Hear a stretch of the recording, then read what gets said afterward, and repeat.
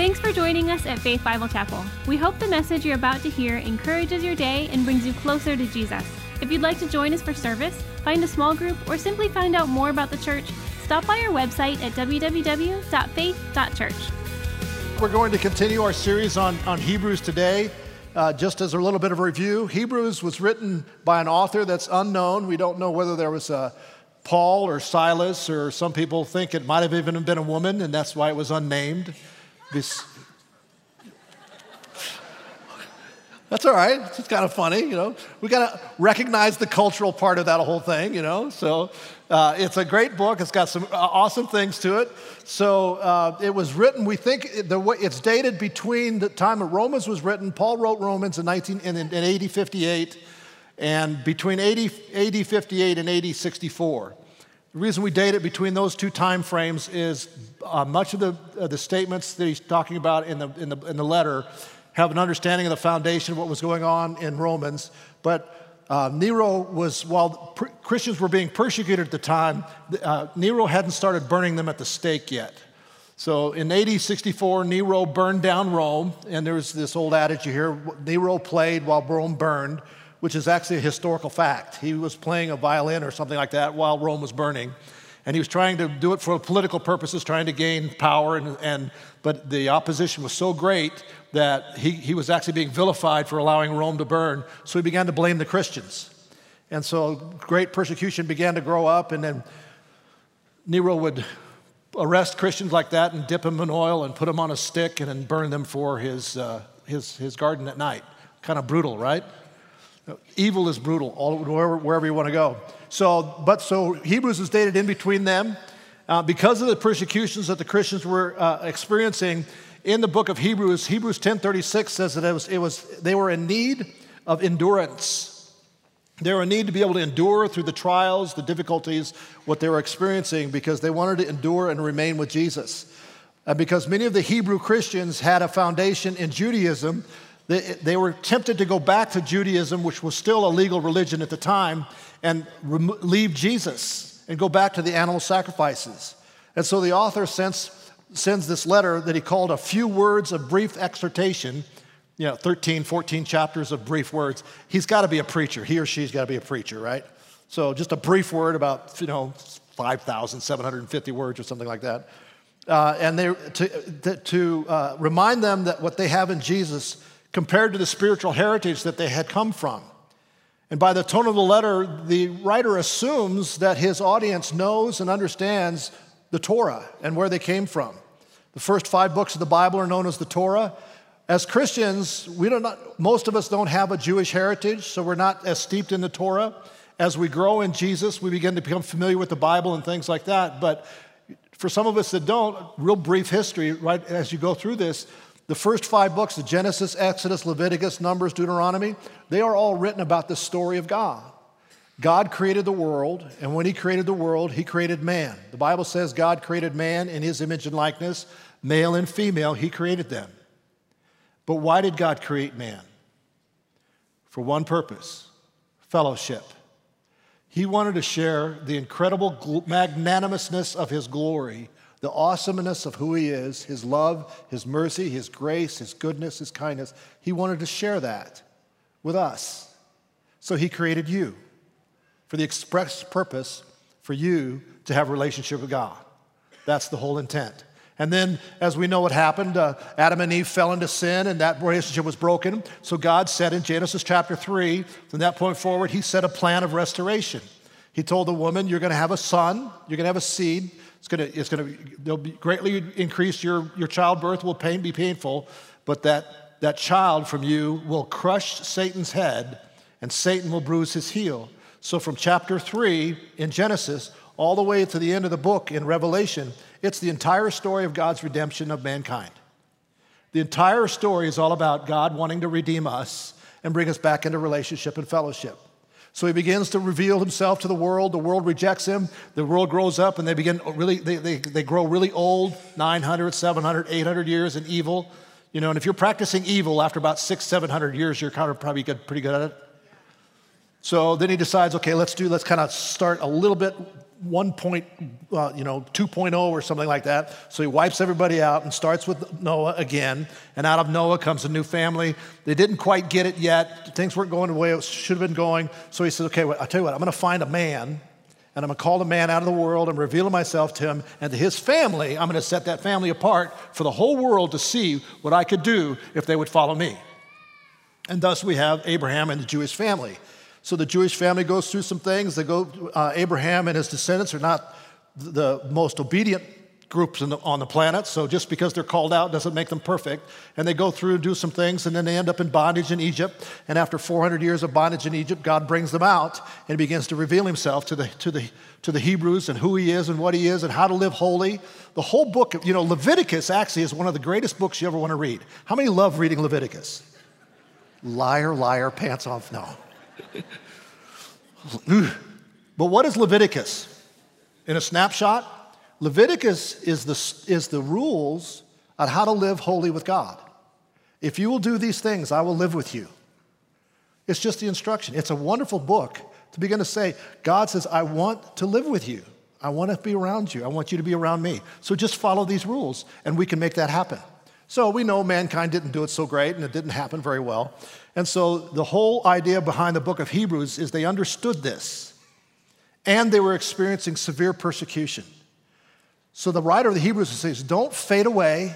Don't let this thing just slip away from you. Don't let Jesus slip away from you. And don't return back to an animal sacrifice, because if you do that, you give up everything. You give it up all. You give up all the life. Because I want to remind you that though you have a spiritual heritage, that you have come from this, the rule and regulation of the law, into relationship with Jesus for a future to have eternity with Jesus. And the whole Bible, the entire Bible, from the beginning to the end, the Old Testament talks about Jesus to come. The Gospels and the New Testament talk about Jesus who has come. And the rest is unwritten, but Jesus is coming again. Amen? So the entire Bible is all about setting up Jesus, declaring who Jesus is, and encouraging us to follow after him. There are significant warnings in the book of Hebrews. And the significant warnings are not to be taken lightly, but they're also not to cause us to fear. They're not meant to fear, they're not meant to scare us, but they are meant to make us uncomfortable. Talking about walking away from Jesus, and then there's no repentance for you if you did that. What are you going to do about that? Not to cause you fear, but to make you consider, where am I with Jesus? How am I walking with Jesus? Am I enduring what I need to endure? Am I walking in the victory that God has for me? And so the whole point of Hebrews is to encourage the believers to stay steady and go all the way through. Consider your heritage. Look at what happened. Look at the angels in the first couple chapters. They brought the word of God to Moses. They're a big deal, but they're not a bigger deal than Jesus, because Jesus is better than angels.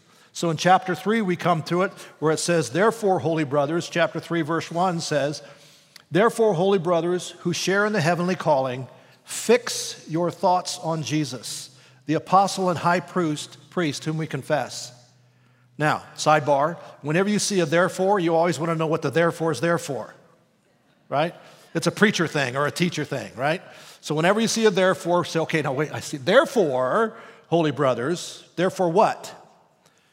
Hebrews 2:14 says, since all children have flesh and blood, so Jesus became human to fully identify with us. He did this so that he could experience death and annihilate the effects of the intimidating accuser who holds against us the power of death.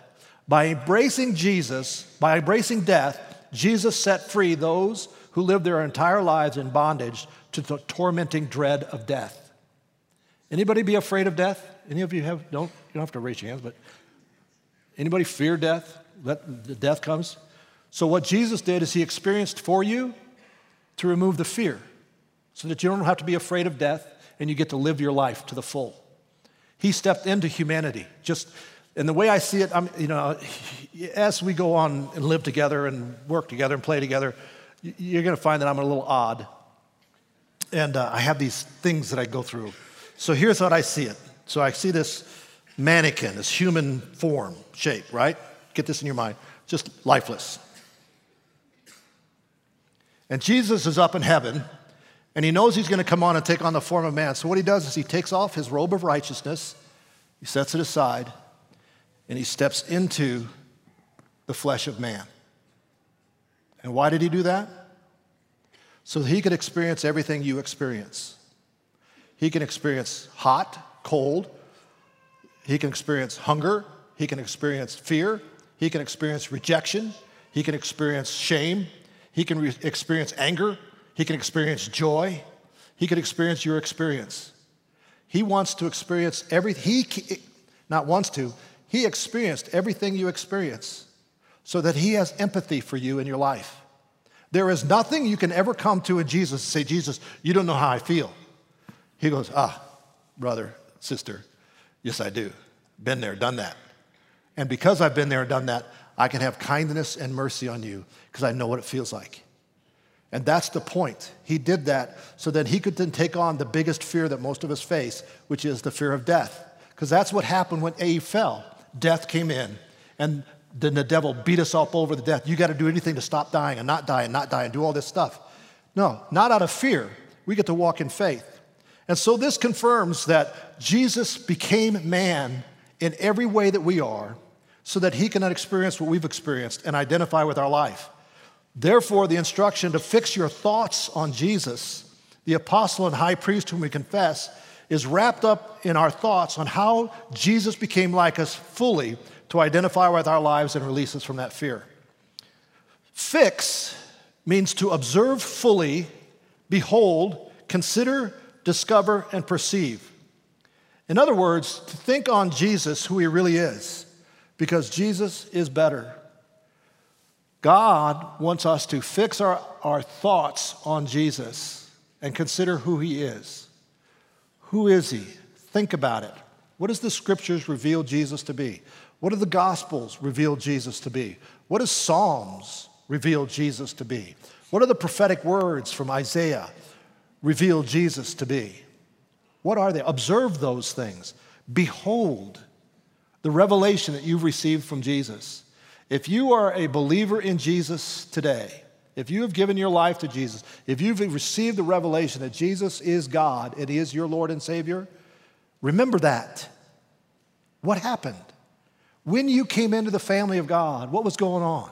What revelation of God did he give to you that was yours, personally yours? Because he does that for all of us. And your story is significant.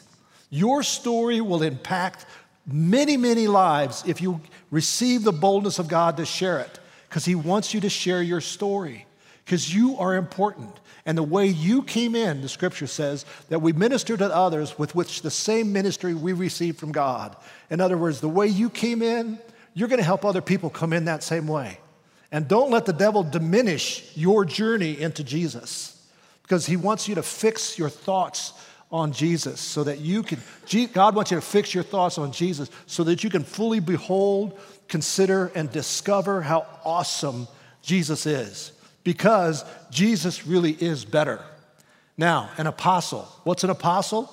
The apostolos, the two combined Greek words. Apos means set apart.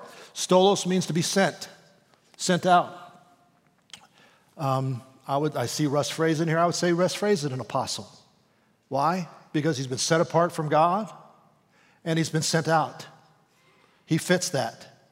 He fits that definition very much because that's who Jesus is. He was set apart by God and sent out. The high priest is the one who offers the sacrifice that is taken behind the veil that separates God and man.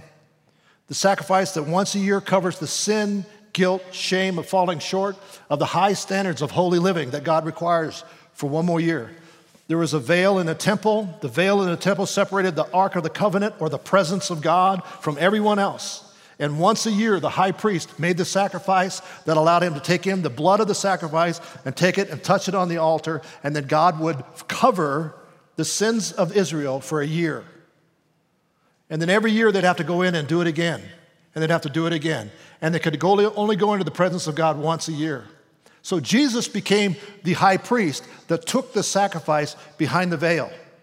And when he did it, he was on the cross, and when he said it was finished, lightning, earthquakes, And all of a sudden, from the top to the bottom, that curtain was ripped in two.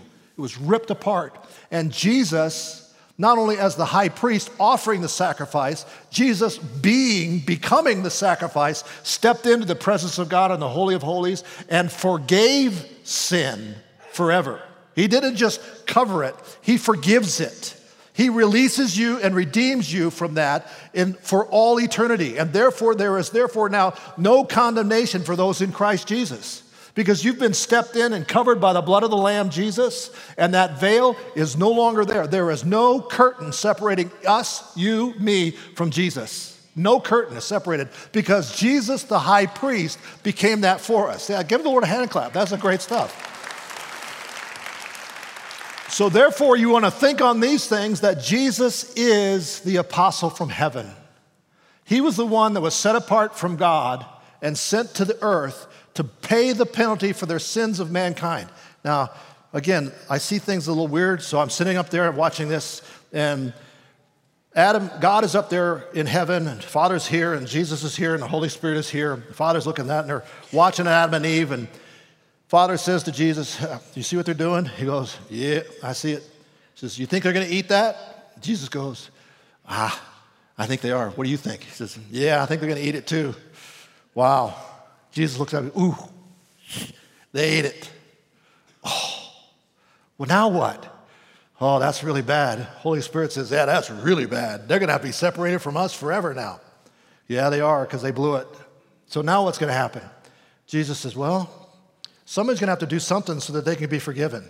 Father looks at him and says, yeah, I think you're right. Jesus says, what do you think has to happen? He says, well, I think someone's going to have to die on that one. What do you think? He says, yeah, I think someone's going to have to die on that one. He says, but then Jesus said, but the one who has to die is going to be perfect because they can't do it. They're not perfect. And the Father says, yeah, you got that right. It's going to have to be perfect sacrifice. It can't be anything negative. You can't be tainted with sin at all. And Jesus said, hey, Dad, I think I can do that. He goes, I know you can. Holy Spirit goes, I help. And so what happened? Jesus stepped into mankind and lived the life that we live. Experienced every temptation you've ever experienced. He knows how you feel. He knows what you've gone through. He's seen it all. He's been there, and he won't abandon you in it. And he took the penalty and paid the penalty of it so that we could have a relationship with God. That's what Jesus did. And so that's why we want to fix our eyes on the apostle, the one who was set apart by God to redeem mankind into fellowship and relationship. And so as the book of Hebrews goes on and we begin to see the revelation of how the Hebrews had a relationship with God and all of these people that they were thinking could be better than Jesus, he begins to dismantle that. And he comes into and says, Jesus is better. He's the better one for life eternal and life now. And so he goes on in Hebrews 3, it says, but Jesus is worthy to receive a much greater glory than Moses. For the one who builds a house deserves to be honored more than the house he builds. For every house is built by someone, but God is the designer and builder of all things. In other words, they had revered Moses so much because Moses is the one who went up Mount Sinai. Moses is the one who went up and received the law. Moses is the one who had been set apart from God to redeem Israel, which we knew he did. He had been redeemed, set apart, and he received the law. But he also received the plans for the temple. He saw the temple in heaven. And he brought those plans and he assembled what he saw in heaven on earth. You have to be Moses was commanded, don't deviate from anything you see in heaven when you build this thing on earth. And so that whole temple that you see in the wilderness, the whole idea, the structure, the veil, the walls, everything, the ark, the table, the bronze cleansing, everything was there on purpose. And Moses built that back on earth. But Moses wasn't the architect of that. Jesus is. And the architect always gets greater honor than the building itself. I mean, if we were going to, I don't know who the architect was but whoever was the architect, they designed a pretty nice building. And there's many people here that are still in this church that were around helping input into that building. This is nice. It functions. Now, it's got some issues, like all buildings do, but we don't honor the builders. We don't talk to the carpenters and the electricians and the plumbers and all that stuff and say, wow, no, you guys did a great job. Now, we should, and we do, But the architect has higher honor than those who are building the church, building the building itself. As Jesus is also. Jesus is worthy to receive more honor than the servant Moses, because not only is Jesus the servant, he's also the builder. It says in chapter 3, verse 6, but Jesus is more than a servant. He was faithful as the son in charge of God's house. And now we are part of his house if we continue courageously to hold firmly to our bold confidence and our victorious hope. Jesus is more than a servant, because not only is he a servant, he is also the Son of God. The writer of Hebrews is declaring here that Jesus, while being a servant, is better than Moses, because just like Moses was a servant, Jesus was a servant. He served the Father, he served us by taking our place, but he's also the Son of God. That's a big deal. And then he goes on to say that we are part of his house if we continue courageously to hold firmly to our bold confidence. There are a lot of ifs in the scripture, and we will remain a part of God's house if we continue in being a part of God's house, remaining in God's house, not fading away, like he says in chapter 2, not just fading away from it, but staying true to our call, true to the plan of God. The ifs found in Scripture are the instructions on how we're to maintain and keep our position of salvation. But always understand this. You are saved by grace through faith in Christ Jesus, period. You are not saved by your ifing. You're saved by grace through faith in Jesus.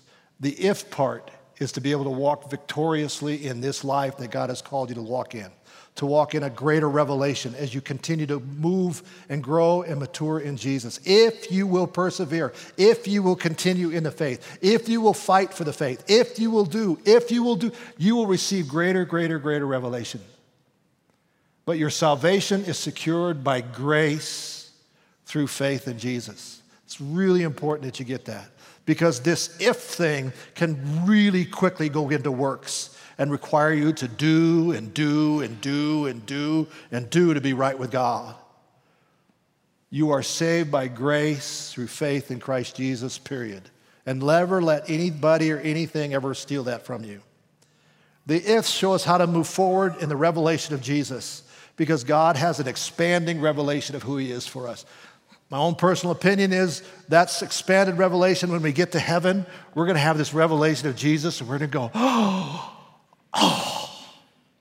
And then the next day, we're going to go, oh. And then the next day, we're going to go, oh.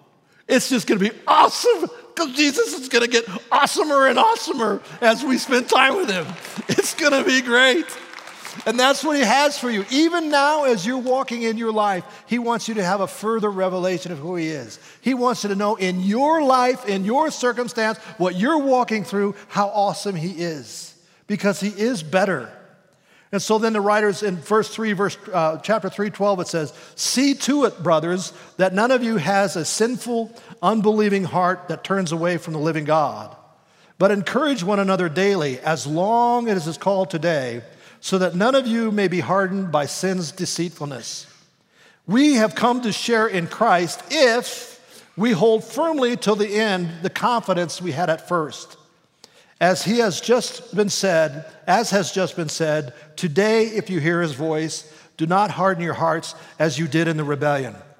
So understand that what happened is the children of Israel had experienced the deliverance of God. They had experienced his acts. I think it says in Psalm 103 that Moses knew God, the children of Israel experienced his acts. It's a wonderful thing to experience the acts of God in your life. And I hope you all have. And I hope you all will continue. But it is a better thing to know him, to know who he is, and then to experience his actions and his activities in your life. Because God will act on your behalf. Even when we don't know him, he acts on our behalf. Because he loves us, and he's calling us into relation and fellowship. So let us check on the status of our heart and do not allow sin or unbelief to turn us away from the living God. The children of Israel did not escape the trap of unbelief. They saw with their eyes, they experienced the incredible acts of God, and they were delivered from the bondage of slavery, but they did not embrace what they were experiencing with faith. When Moses came down and gave them the law and says, this is how you're to live with God. This is what you are to do so that God can walk in your midst. He wants to walk up and down your camp. He wants to be where your tents are. And so do these things so that he can walk with you in holiness and he can separate and you can receive his presence. They didn't embrace those things by faith. They didn't believe the word of life. When he said, go into the promised land and take them, they said, no, we can't do it. It's too big. They didn't experience they didn't embrace by faith what God was saying to them. And so what happened is they lost it. They lost the rest that God had for them. They lost it and they received what they had been confessing with their mouth. Oh my goodness gracious, it'd have been better for us to stay in Egypt and die here than die in the wilderness. Why did you come out here to kill us for this? What's wrong with this? This is awful. I remember the leeks and the garlics. I think they were like Italian descent. But I remember all that stuff. That was wonderful. Yeah, it was wonderful. You were under severe bondage, but you did have some food so that you could work again and again and again all day long. And so what God finally did, because God is a gracious God, is he gave them the desires of their heart. And he allowed them to die in the wilderness and not enter into his rest. But God is gracious and merciful and kind. So he brought their children into the promise because God had a plan. He was going to reveal himself through a people group to the entire world what it was like for God to live with people. And so therefore, what they did not do and they failed to do was to fix their thoughts on Jesus. They allowed their thoughts to run amok amongst themselves. So the author is directing them to hold firm, be steady. Yes, persecution is here. I know you're losing your stuff. You're losing your place in society. I know it's really hard. I know people are rejecting you. I know they're saying nasty things about you. I know you're losing jobs. I'm losing opportunities. Maybe your boyfriend or your girlfriend left you. I know this is all hard and difficult, but hold. It's kind of like that Braveheart movie. Right, remember? Hold, steady, be steady, hold. Don't let unbelief rob you of the wonderful rest and inheritance that we have in Jesus. Walk in the confidence that you had when you first came to faith. Remember your testimony. I really encourage everyone, you need to have a 2-minute, a 5-minute, a 10-minute, and a 3-hour testimony. Because sometimes you got to have it like real quick. But sometimes you get to elaborate the whole gory details. And it's awesome because some of the gore stuff, if you like that kind of stuff, it can be really wonderful because we get to see how much Jesus delivered you from. But really, you want to have at least a 2 to 3, a 5-minute testimony of all that God has done to you because you know why? No one can replicate your testimony. It's kind of like that blind guy that Jesus healed, born blind. And they went to the Sanhedrin and they were crabbing about him being born blind being healed on the Sabbath. And he ended up finally says, boys, I don't know how to argue this with you. I don't know anything. All I do know, this is a fact, Jack. I was blind and now I'm not. What are you going to do with that? And side note, you guys are getting a whole lot more than the other guys got. Side note, sometimes, not only did Jesus give him the sight, the ability to see something, he gave him the understanding of perceiving everything he was seeing. I mean, catch that. I remember I read a book a long time ago about some guys that had glaucoma in the late 1800s. They took the glaucoma off, they could see. And so for them, they couldn't, when they went to touch a chair, if you looked at a chair, they'd say, I don't know what that is. But when they felt the chair, they go, oh, that's a chair. Because faith to them was things felt. And so God healed this guy and gave him understanding, a perception of what he was having. So we want to hold on and firm to where you've started out with Jesus. And we want to hear the voice of God as he speaks to you today. Because God speaks today. God doesn't speak tomorrow. And he had spoken some things yesterday. But yesterday is like old manna. It can get really creepy and icky and kind of gross if you try to hold on to just yesterday's manna. So you want to come before the Father, and today you want to present yourself to hear his voice. So here's an exercise that you can all go home and do. Do this. Get a chair, get alone, turn off the TV, put your phone away, put it in the next room or whatever, the iPad, shut it off. You might even turn off the Wi-Fi so you're not tempted. Sit in a chair and do this. Go like this, go. Just like a pitcher comes off the mound. Take a cleansing breath or two and go, Father, what would you say to me today? It's going to be awesome. You're going to hear from God. I guarantee it. You will hear something wonderful from God. I encourage you to write it down. You're going to be blessed beyond measure because he wants to speak to you. It may be go, whoo, and it's going to be awesome because he wants you to know him. And then tomorrow, you can do the same thing. Whew. Okay, Dad. What do you say? Because today he speaks. He speaks today. So how do we practically fix our thoughts on Jesus? First of all, you guys are listening a lot slower than the other group also. We have to recognize the importance of our thought life. You know, what you're thinking about and how you're thinking is important. You've got to recognize what that is. But Proverbs 23:7 says, as a man thinks in his heart, so is he. Whatever you're meditating on, you're going to become. This one is talking about a miser who doesn't like having you over to dinner, even though he invited you over to dinner. But he thinks on that, and he's not with you. Romans 12:3 says, for I say, though, the grace given to me, to everyone who's among you, not to think of himself more highly than he ought to think, but to think soberly, as God has dealt to each one a measure of faith. God wants you to think soberly about who you are. You are not better than anybody else, but you're certainly not worse. And don't let the devil or your experience or other people diminish who you are in Jesus. You've been given gifts and talents to advance the kingdom of God. Walk in them. Not everyone can play music. I cannot do what Nathan and Joel do. I cannot sing like our singers sing. I make a great joyful noise. That's what I can do. But I revel in their worship. I mean, honestly, there's a little prophetic in me. I've got a little bit of prophetic gifting. Nathan stirs the prophetic in me. I mean, when he's worship, he brings us into the presence of God. It just like, whew, it just bubbles up.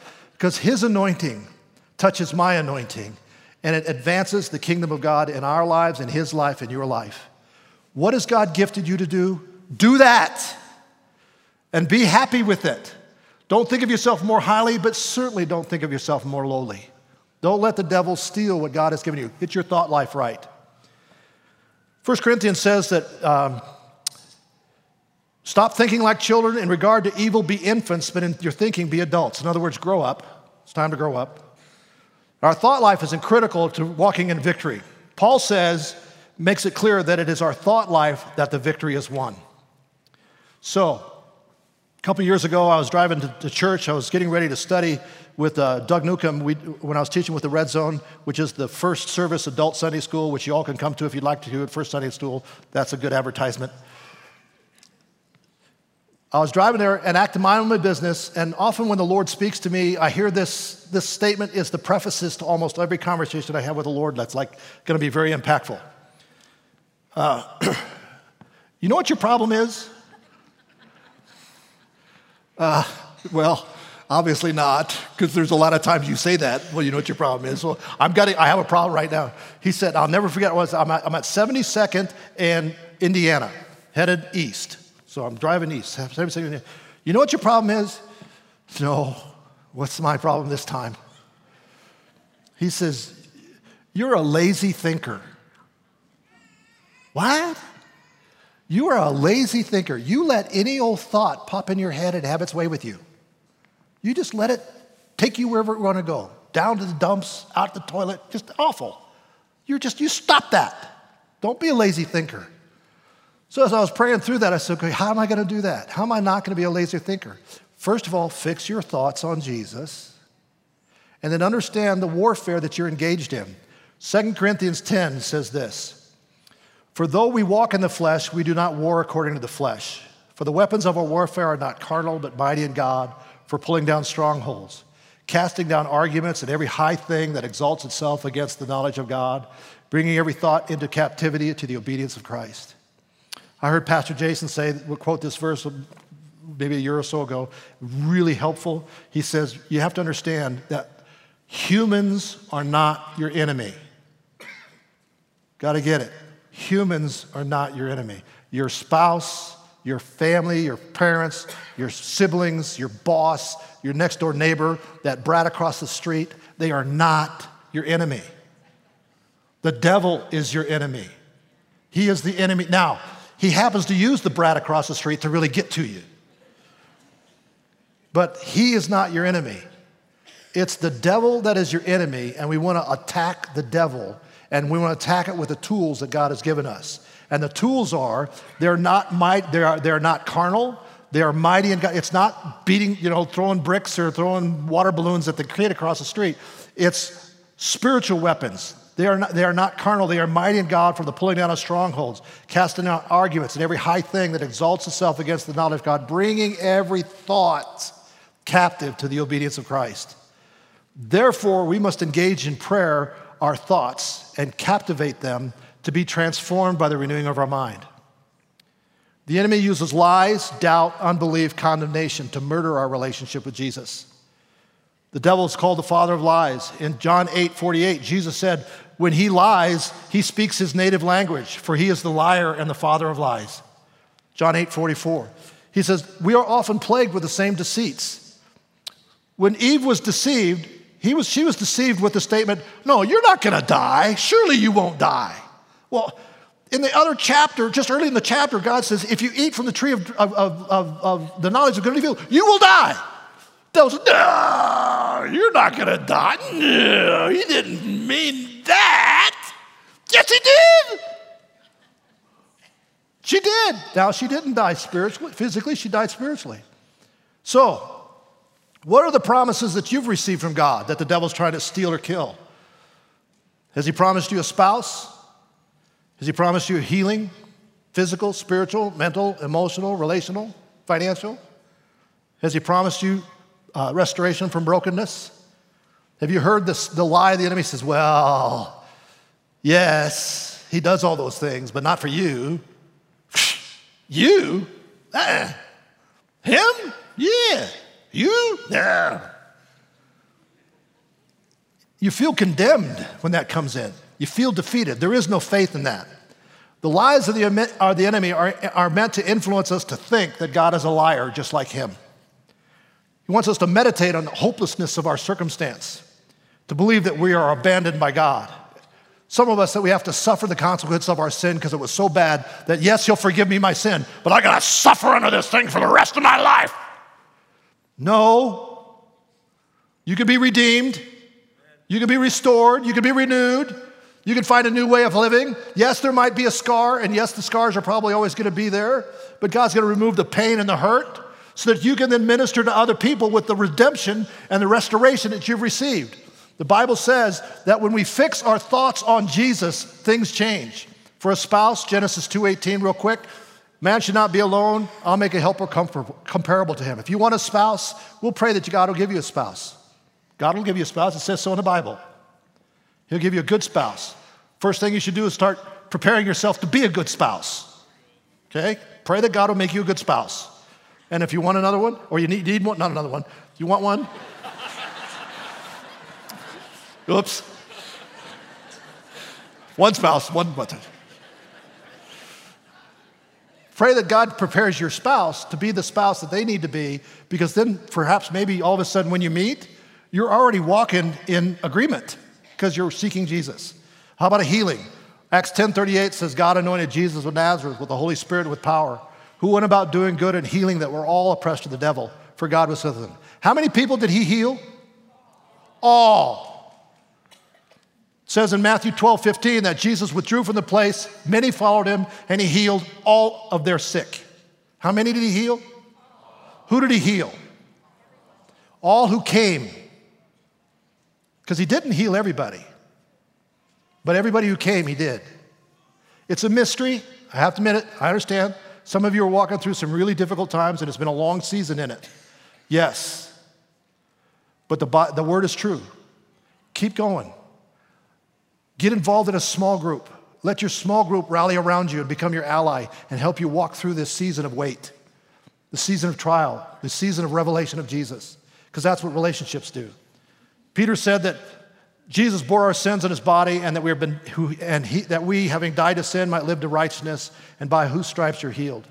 And then Jesus' first sermon, the Spirit of the Lord is upon me, because he's anointed me to preach the gospel to the poor.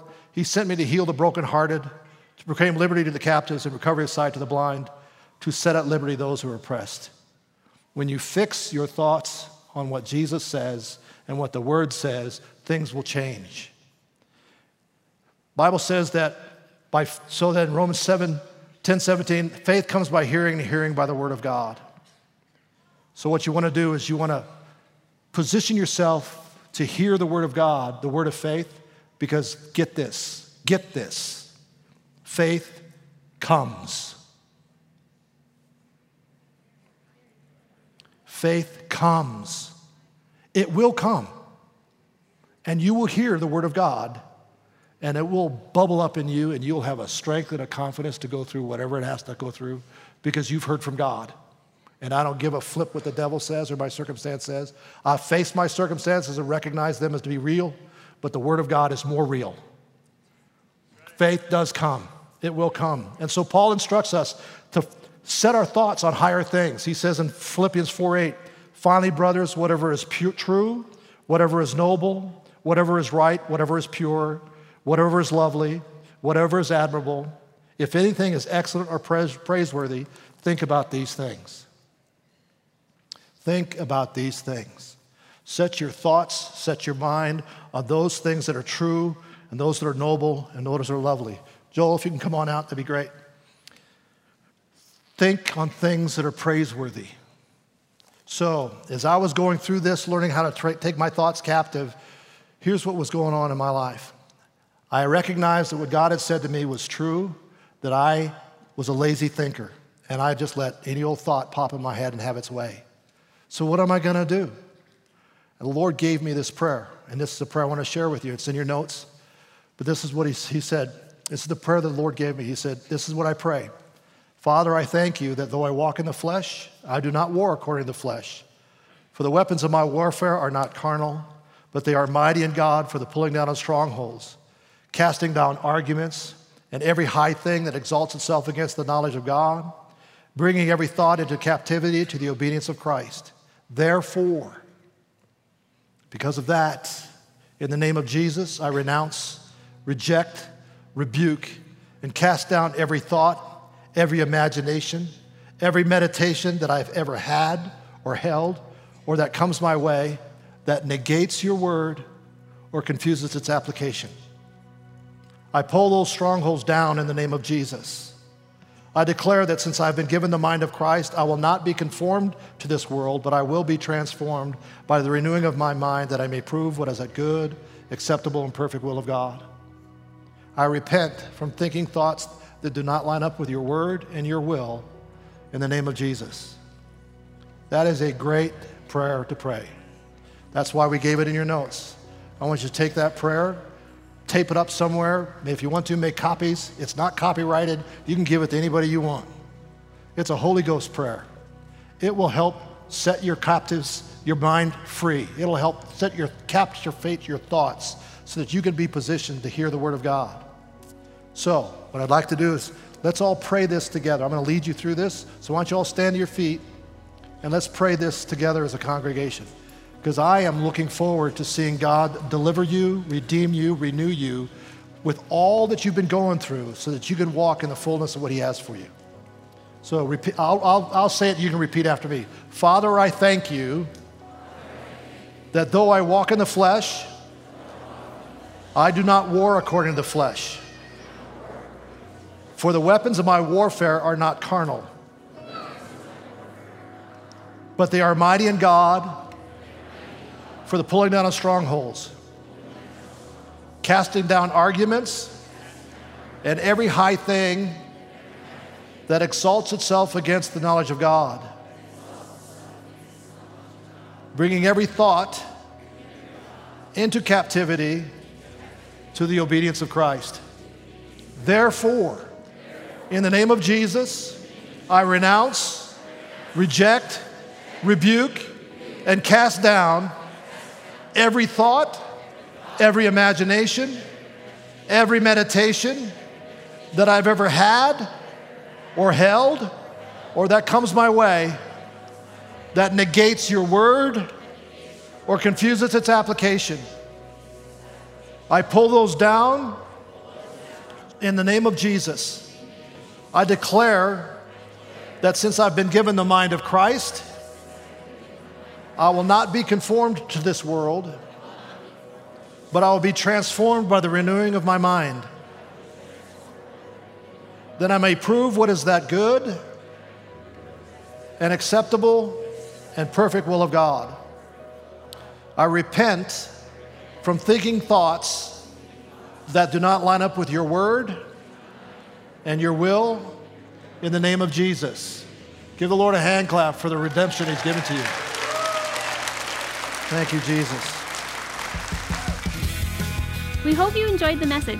If you'd like to watch a service live online, you can join us every Sunday at 9 and 10:45 a.m. at live.faith.church. For everything else, check our website at www.faith.church.